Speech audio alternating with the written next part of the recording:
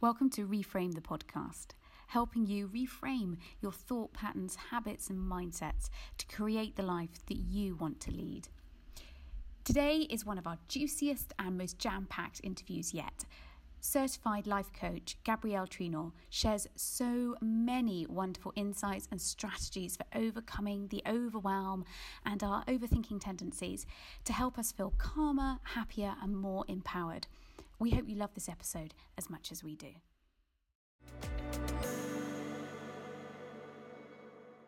Hi, Gabrielle, and thank you so much for joining us today at Reframe Club. It is a joy to have you.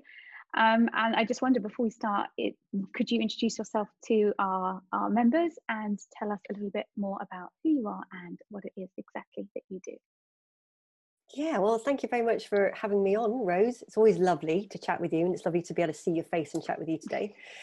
So I am a mindset and empowerment positive psychology coach, essentially. And how that came about is a rather long, winding road, which I will try not to tell in too long and winding a tale. Essentially, I've been a thinker, a deep thinker my whole life, but actually that then spilled into overthinking and overdoing and the overwhelm that came with it. You know, being brought up wanting to be a good girl and do what I'm told and, you know, be thinking of other people, putting them first, doing what's expected of me. All of that stuff.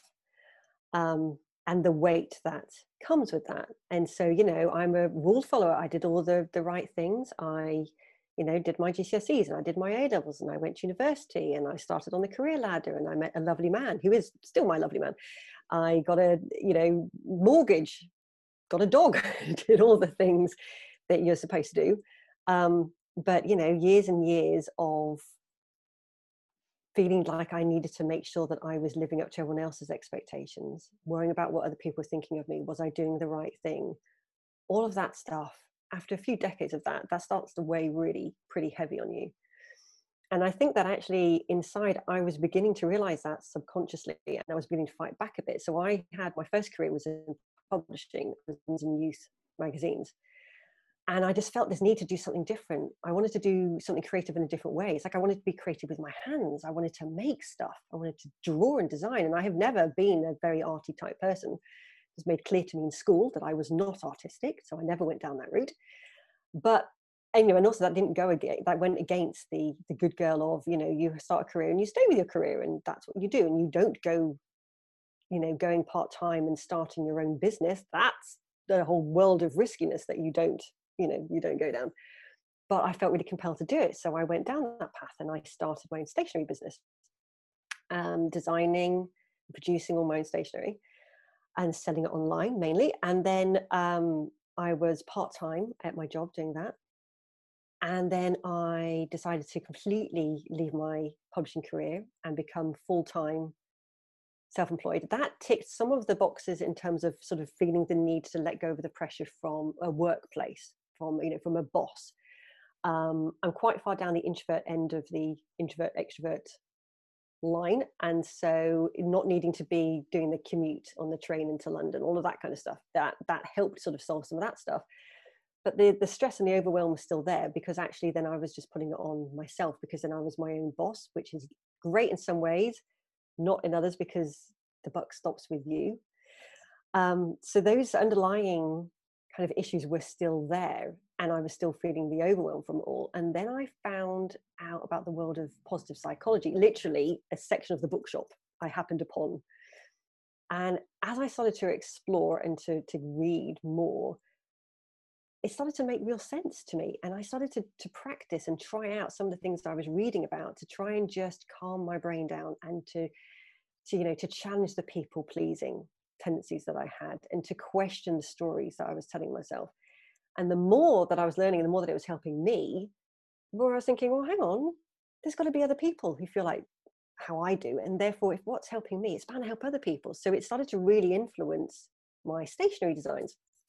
So actually, I was going much more down the path of creating stationery that had very positive messaging in it, or something sort of accepting language. And I was creating gratitude journals and reflection journals and those kind of things. And as I was getting more and more into this, I was thinking, actually, this is what I want to focus on. So I started to create online courses around what I was learning and being able to share it with other people. And then eventually I decided to sell my stationery business so I could focus full time on the well-being side of my work. And I retrained as a life coach, and that is what I've been doing ever since. So I'm continuing, as we all are, works in progress. I'm still continuing to learn, and help myself, while also helping women to overcome all the overwhelm that they feel from the overthinking, the overdoing, so that they can feel more calm and content and confident that they can deal with what's happening in their lives and in the world. And, simply to just feel a little bit happier each day. That's wonderful work that you do. And I know a lot of people have massively benefited, not least from working with you one-on-one, but from the articles you write in many of the publications you write for, to just how you generally give over your platform. So I know how amazing your work is. But there's some things you were saying then that really kind of resonated, and they resonated with me because they tend to be traits that I see in my own private practice in clients over things like tending to be people pleasers, tending to want to conform and feel they have to meet a certain set of expectations around their bodies and how they eat and what they look like, and the journey towards acceptance, and how kind of diet culture for us, obviously in the work we do at Reframe Club, for us, one of the biggest things that we come up against is diet culture kind of holds you down at the level of, you need to conform. And I think conformity and people pleasing and that kind of like herd mentality thing really do stop us being able to be free to live the life that's the most fulfilling for us. Do you agree? Yeah, absolutely. Because you're looking outside of yourself the whole time, aren't you? You're looking outside. What do other people want you to do? What do other people expect from you? What do they think you should be doing? Little red flag of the should word, you're looking outside of yourself for approval and for acceptance, as opposed to looking to yourself for your own approval and your own acceptance of who you are and what you look like and what you do. Historically, we would have, those people around us that we looked to for approval. So we would look to our parents, as children, our peers, our work colleagues, our friendship groups. But now, thanks to social media, we are curating and putting out all the time. We're looking for that validation from these external voices, some of which, many of whom we'll never even meet. And I think that just goes to complicate it. Yeah, absolutely. That's the thing. It's that looking for permission. And when you're a kid looking for permission, it makes sense. You're still figuring out what isn't okay, how the world works and your relation to it. But as we grow up, we can still get stuck on that. So actually then, and like I say, with social media, we aren't just looking to our bosses for permission, or, maybe still to family for permission, friends. We're also looking to complete strangers on the internet who we don't know and they don't know us. And we're looking to them to see what is acceptable, what is allowed, what is considered good, what is considered bad, what are we allowed to do? And we give that power away to other people who we don't even know, and they don't even know that we're looking to them possibly for that kind of approval. And of course, some of them are actually actively seeking to try and make us, there's manipulative people wanting us to feel like we have to go to them to look for that approval. But all the time that we're doing that, we're just completely losing track of ourselves and losing trust in ourselves and in what is actually right for us. And if we've never really had the opportunity to approve of ourselves, and we've always looked outside of ourselves for permission, then it's like a muscle that we've just never used, and therefore it's not very strong. But by bit by bit, actually thinking to ourselves, okay, what do I want to do? What is right for me?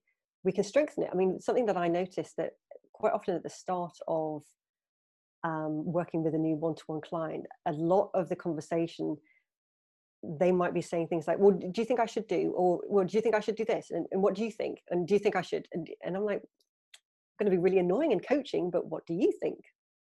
What do you want to do? And sometimes they're like, oh, I just want you to tell me. I'm like, It's not what a coach does. Mm. I'm going to help you. Let's figure it out together. But it's really important for you to get that muscle going, to get that muscle working and figure out what is it that you want to do. And actually, you see the change in somebody's face. I mean, you'll totally experience it, won't you? Where you see the change in somebody's face where they're like, actually, I think I know what I want to do. At least I want to have a go at it. And maybe that's not going to be the right thing, but I'm going to try. And there's this lightness, there's a little bit of straightening up happens.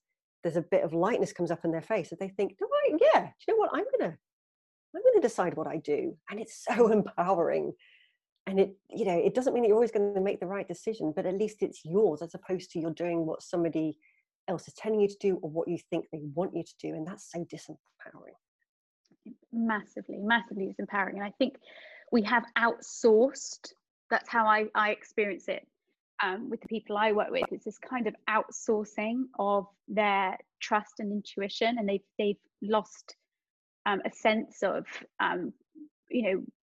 what movement feels good, or actually how do I want to spend my free time and relax, what foods do I enjoy eating, as they sit there trying to chug down a kale and spirulina smoothie because the expert in the room told them that that's what they should be doing. And yeah, that sense of being able to trust that we have all the capabilities already within us, we have all the knowledge we need already within us, but we have outsourced it to an app on our phone or a tracker on our wrist. Tells us, well, you've still not done enough steps, so if you could just jog by your bed to close the rings by the end of today, then you are validated as a human being. Yeah, absolutely, massively. And how do you think that kind of lack of, or that loss maybe, of trust in ourselves, or that intuitiveness in our own capabilities, affects our health? Because obviously for you, the work you work in, like us at Reframe, we don't believe health is, how much you move and what you eat. It's far more encompassing than that, isn't it? Yeah. I mean, to me, health is, it's all of it. So it's physical and it's mental and it's emotional. It's the whole shebang. And if you've got one bit of it working brilliantly, but the others you've ignored, you're still not in a place of great optimal health, are you? I mean, like I said at the start, I've always been a thinker, and in the past I've been described as cerebral, which I took as a compliment. And actually I realized that that's not actually a great compliment, although it might be intended that way. But to be in my head all the time meant that a lot of time I was cut off from my body, and therefore actually there wasn't a lot going on in terms of how I was taking care of all of me. I was just, I was in my head a lot thinking. And so what I try to do far more now is to really consciously think about it, but to get in tune with what's going on in my body. Because if I'm not listening to me, then I'm not realizing that actually, my shoulders are up here, and therefore I get to the end of the day, and no wonder, I roll my shoulders and it's just all cracking. Or no wonder there's an ache. Or, actually, I'm not able to really get in touch with my gut and my intuition, because I'm cut off here. And so how can I be accessing my full optimal health if nothing's happening from the neck down, because I'm not paying any attention to it? I'm completely and utterly out of tune with it. So the the cerebral person that I am, I think, all right, well, how am I going to get to do that? So I personally will actually kind of set alarms, and I'll set an alarm will go off, and I will stop and I will think, pay attention. I would go from thinking to feeling. Right, how do I feel? What is happening in my body now? Actually, I've just noticed my stomach's rumbling. I'm hungry. When did I last eat? Oh, I haven't eaten for ages. When did I last have a glass of water? When did I last move? And it's trying to get that in tune. And I think that, also somebody who is very much about going on with their body, and they focus on what they eat and they focus on how they move, but they don't perhaps give any of the thinking time to, or any of their active time to, how are they feeling?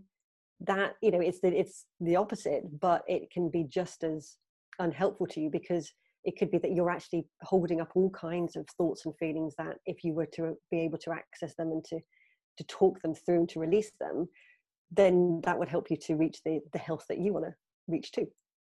Yeah, absolutely. And as you say, it is mind and emotion and physicality. They're also highly interconnected. And you said there about taking the opportunities to check in and literally setting an alarm. And sometimes that is an action that I will give someone, or a post-it note on their screen to check in. Am I hungry? Because we're so busy. The overwhelm's up here, but also the overwhelm is coming at all these rocks that are thrown at us in the day. The email notification, your phone going, the kids coming in, the phone call. It's then almost prevents you taking those opportunities. You have to carve them out. You have to create until they become habitual and it becomes something that you're doing, automatically. We have to take that time to say, no, I'm going to stop. And how do I feel? And as you said, I'm hungry, or I'm actually feeling really frustrated and anxious. And sometimes what will happen for clients that I work with is that they've spent so long kind of at the coalface, doing. And they've become so detached from the physiological symptoms of hunger, for example, or that they ignore their hunger all day and then they find themselves eating very rapidly in the evenings. Or equally as common, they will find themselves completely subconsciously standing in front of the fridge, for example. And when we begin to unpick what's been happening, it's because throughout the day there's been this growing anxiety, or they've just seen that email. And what they're seeking is to distract or numb, because they haven't made space to allow that feeling to be there, because there is no space, there's no time, there's no gaps. You must experience that with your clients too. The kind of just the rapidity, the speed at which we live our lives now is phenomenal. Yeah, absolutely. And I think that something that has come out of this lockdown time has been some of that busyness has gone, some of that business has changed, but the ways that we used to numb ourselves, some of those have gone, because actually, it could be that the literal running around, getting the kids to and from their activities, going to the pub, doing, meetings, all of the busy. Some of that has gone. And therefore, I think some people have found it quite challenging to then have this space, because then they have had time to think. And some people don't want to think, because when they think, unwanted thoughts appear, unwanted feelings appear, and they don't know what to do with them, because they haven't had to deal with them, because they've kept themselves busy all the time, either through, busy work, busy family, busy social life, whatever. But actually, when you stop and you then see those thoughts and those feelings and they don't feel very great, then what do you do with them? And that can be really challenging as to how you start to approach them. And the first thought can then be, well, I'll just distract myself with something else. So I will go to the fridge, I will turn on Netflix, I will get out Instagram and distract myself in some other way. But those thoughts, those feelings were always there. You just were covering them up, and they are going to be there until you do something with them, until you look at them. And it doesn't mean that you have to look at them and you have to deal with them all right now, but it can just be a fact of actually just acknowledging, okay, this is how I'm feeling right now, and I don't like feeling like this. Okay, I'm just going to give myself a couple minutes to just feel it. Doesn't feel comfortable, maybe take a few breaths, talk to a friend, go for a walk, whatever it is that I can do to help me right now, and then I'm going to do something else. You don't have to, when you've recognized that feeling, it doesn't mean like, right, I now need to go on to like a full-on self-psychotherapy session, figure it all out. That would be really overwhelming. Let's not add to the overwhelm. But it's, but just instantly going, don't like the thing, push it away, shove, go away. That isn't, that's not going to resolve it. It's just going to keep bouncing back at you. No, and I think that is something that I think we all could do well with practicing, but it does feel really alien when you first start allowing to sit with your feelings and just acknowledge that they're there. And go, do you know what? And name it. Yeah, I feel what I'm experiencing now is anxiety, or I do feel sad, or that can actually, as you say, be a really difficult passage to go through, but just allowing yourself, it's the leaf floating down the river. There it is. I see it. And I'm just going to let it be here and then pass on through. And the more you can do that, the more you can begin to explore it. But as you say, the first step is most definitely allowing yourself the space to feel it, isn't it? And I think we think that if we notice that leaf flowing down the river, we don't think that it's going to flow on and just float off. We think if we haven't given ourselves the space to think about our feelings and to allow ourselves to feel them, then we don't really know what they're going to do. And we think, well, this is, I will never stop feeling this feeling. If I allow myself to feel sad, I am never, ever going to stop feeling sad. Oh my God, what on earth would I do with that? Or, this anxious feeling is going to completely overpower me. Or the anger that I feel is going to run away with me and I won't be able to control my anger. But actually, that, generally speaking, isn't the case. Actually, when you notice the feeling, it's just there. And it's not comfortable, but it doesn't actually suddenly become this massive scary monster that completely and utterly overpowers you. If anything, actually, the opposite happens. You notice it. This is uncomfortable. I don't like this. Still uncomfortable. Okay, well, I'm all right. Well, I'm still here. Nothing bad has happened. Okay, the leaf is beginning to float past me. And then once you've done it a couple of times, you realize that actually those feelings that you were pushing away and not allowing yourself to have, the thoughts that just felt too scary and you didn't want to look at, actually when you look at them in the face, so to speak, as opposed to them just sort of hovering on the periphery the whole time, they aren't actually as big and scary and as uncontrollable as you originally thought. And then once you recognize that, then the next time they come up, they might still be a bit kind of daunting, but they aren't as daunting because it's like, okay, I've done this. Actually, I've had this before. And the world didn't end, and I didn't end up a complete blubbering mess on the floor. So I'm probably going to be all right again. And that, again, is that back to that empowerment, isn't it? It's back to you feeling like, okay, actually, I am not at the mercy of my thoughts and my feelings. All right, okay, this is okay. That feels better. It's really interesting hearing you say that as well. I mean, it's such a powerful way of describing it. And I kept hearing the word in my own head, permission, as you were saying it, because there's a correlation between what you're saying there about this fear that if I open the door a chink, it's going to overwhelm me, it's going to run away, I'm going to be on the floor, I'm never going to come back from it. And a lot of people who have spent their years kind of in battle with food and dieting, and they have good foods and bad foods, and they put them into these categories, and they have foods that they deem forbidden. These are the no-go foods.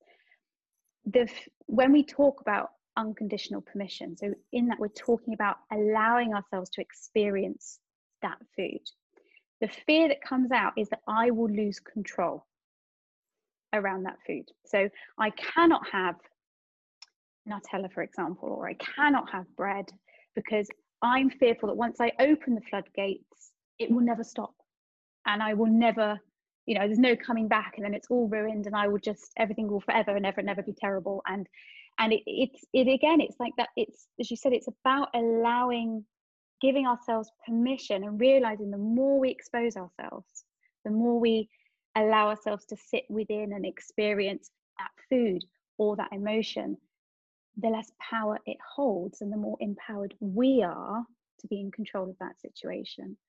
And that's probably one of the most empowering steps that I take. We call it habituation in the world of intuitive eating, and I guess it's the same. It's becoming habituated to sitting with and experiencing emotions and knowing that we survive it. And it's very similar. We talk about self-care. You talk a lot about self-care in your work and what those acts are and why they're important. And it's not spa days, is it? It's as wonderful as they are, but what is accessible, and what does caring for ourselves really mean, and why is that so important in the context of feeling empowered and having a positive mindset? Yeah, self-care. It's not just bubble baths and lighting candles, lovely as they might be to people who like to light candles and have bubble baths. I think it encompasses so much. It encompasses how we talk to ourselves. That's a big one, because we all have, the little inner monologue going on all the time. And a lot of the time, that little voice that is chattering away to us, not very kind, not very supportive. It's little voice that's saying, well, you shouldn't eat that. What do you think you're doing? I mean, and why are you wearing that? Do you know what you look like? I can't believe that you haven't been for a run today. You are the most awful person you've never. The things that they say just can be really, really hurtful. So noticing the words that we're using to ourselves and thinking, well, actually, would I say that to my friend? Would I allow my friend to say that to me? No. So why am I saying that to myself? And sometimes I think we can think that we need to have a little bit of a sergeant major in our heads to get us going, to kick us up the bum. And to a point it does that, but actually that only works for a shorter period of time, because then eventually you rebel against that sergeant major because you just don't want to hear them anymore. So I think noticing what we're saying to ourselves is really important, and just being a bit kinder, bringing in some self-compassion and thinking about, the way that you are with other people. That's how you can be with yourself. Again, permission. You are allowed to be nice to yourself. You're allowed to be kind and caring for yourself. Honoring your boundaries is another way of practicing self-care. What is all right with you and what is not all right with you? What are your values? If one of your values is kindness, then that needs to be not only how you are to other people, but how also you accept kindness from other people. And if other people aren't being kind to you, then they are going against one of your core values. And therefore, how can you honor your boundaries to not allow that unkindness in? And also it goes for yourself. If kindness is one of your values, you need to be kind to yourself too. There's self-care is just such a big topic. It's everything that we do for ourselves and to ourselves. You can never compartmentalize it into one certain thing. And the thing that when we take care of ourselves, it helps us to value ourselves a bit more. And by valuing ourselves, we take care of ourselves a bit more. And it becomes this lovely, I don't mean ever increasing circle. I can't think what the phrase is. You know what I mean? And when we know that we're taking care of ourselves, then actually our value and how we see ourselves increases as well. So, if you cook yourself a really delicious, nourishing meal, not only are you getting the lovely nourishment from the meal, but also that you did something nice to yourself. And if you did something good for yourself, that makes you feel a bit taken care of. And you think, yeah, you know what, I'm worth a delicious meal. I'm worth taking care of myself. And then that makes you want to take care of yourself some more. And so then, you think to yourself, well, actually, what is it that I want to do? Do I want to go for a run? Or actually, do I need to get an early night? What is it that feels right for me? I'm not going to go for a run because I think I should do, or because I have to, or somebody else tells me I should do.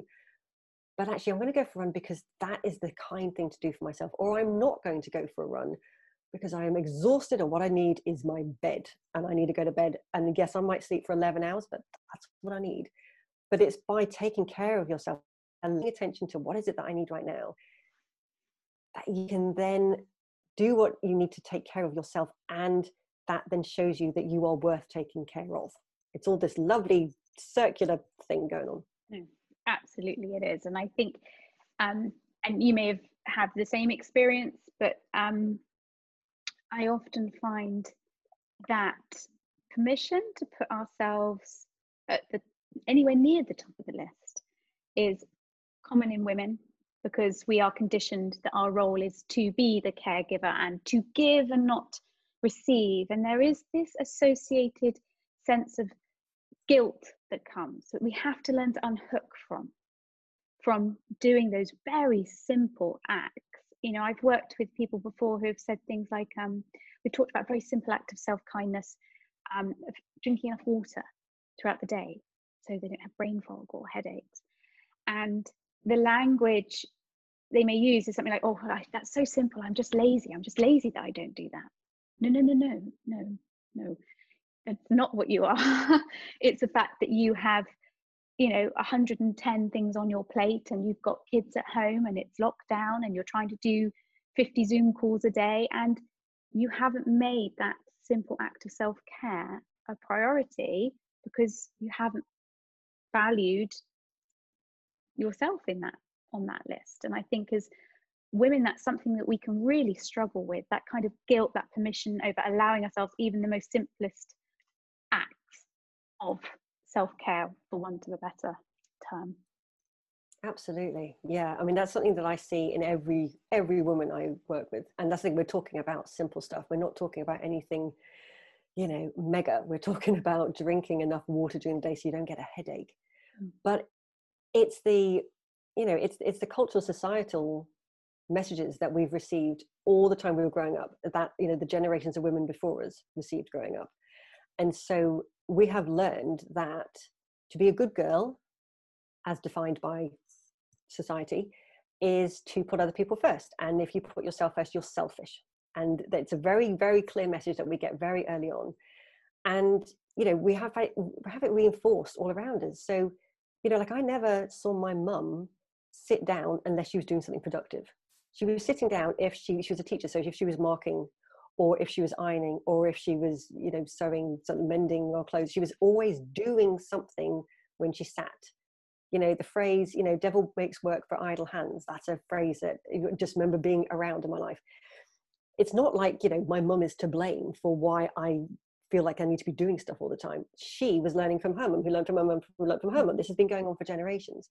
And so this message is absolutely soaked into our bones for us to have to, we have to learn that actually it's okay to be idle if that's what you want to do. And that feels revolutionary compared to, it's okay if you want to stop for a second and, go stretch your legs, go get a glass of water.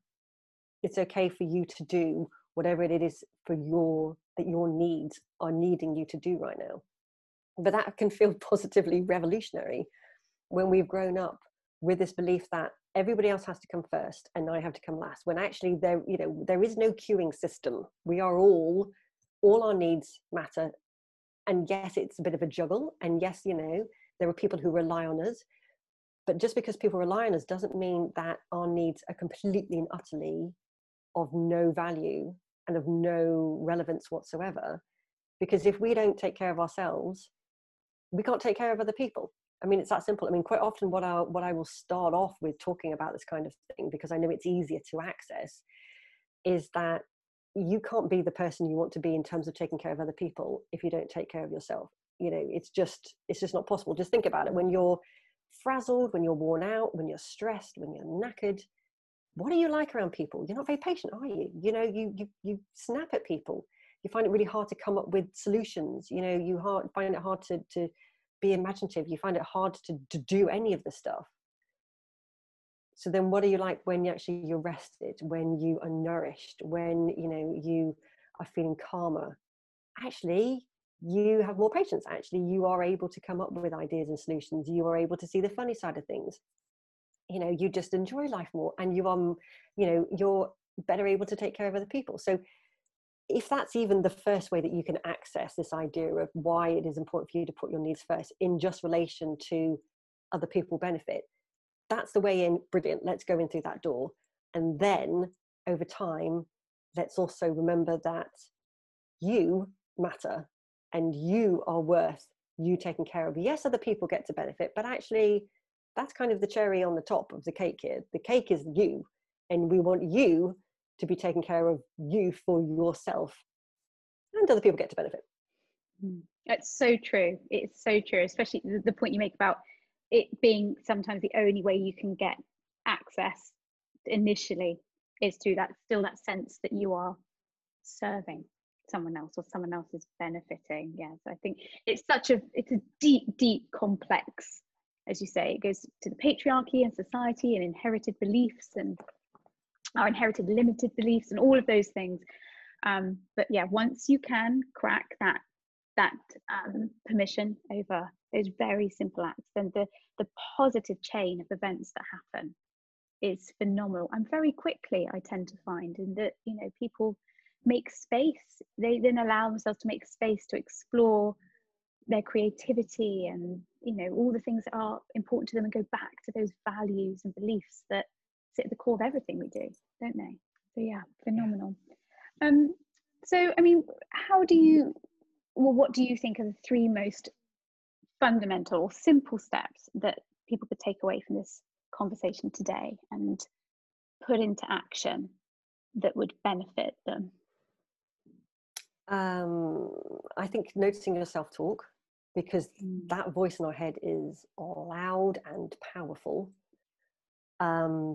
Little red flag is the word should. So if you're, if the voice in your head is saying, you should do this, you should do that, you should do this, and you should do that. Why? What is that? First of all, look at it. What should I do? Could you swap it for could? So, you should go for a run. I could go for a run. Suddenly we've swapped from this kind of, this sort of shaming obligation, you really should go for a run, I'm telling you to changing it to could is, well, now I have the choice back. Now I get to decide. It's not the voice in my head decide. Now I get to decide, what do I want? Do I want to go for a run? Yeah, I think I do. Actually, yeah, I think I do want to go for a run. Or no, that's not what I want to do right now. But you get to decide, as opposed to this, this sergeant major voice in your head. So I think noticing how you're talking to yourself is a biggie. And then linked to that, I would also say, when it's hard to think what to do, well, I don't know, I should go for a run, but I don't know if I want to go for, I don't know what to do. Imagine that it's a really good friend of yours in your situation, and this can apply to anything and everything. So if it was a really good friend of yours saying, I don't know, maybe I should go for a run, I don't know what I should do. Should I go for a run? I don't know. What would you say to them? You might say, well, what do you think? Would having a run feel better? Do you think would that help you get rid of the stresses of the day? Or actually, would it really help for you to just sit on the couch and have a chat with your friend on the phone? Is that actually what's going to be helpful? What do you think? And by doing it that way, that can help you get a bit more clarity, because then actually the answer is going to, as you're doing this little role play in your head, the answer is going to come up of, what I need to get out of my system. Yeah, I'm just going to go for a run and get out of my system.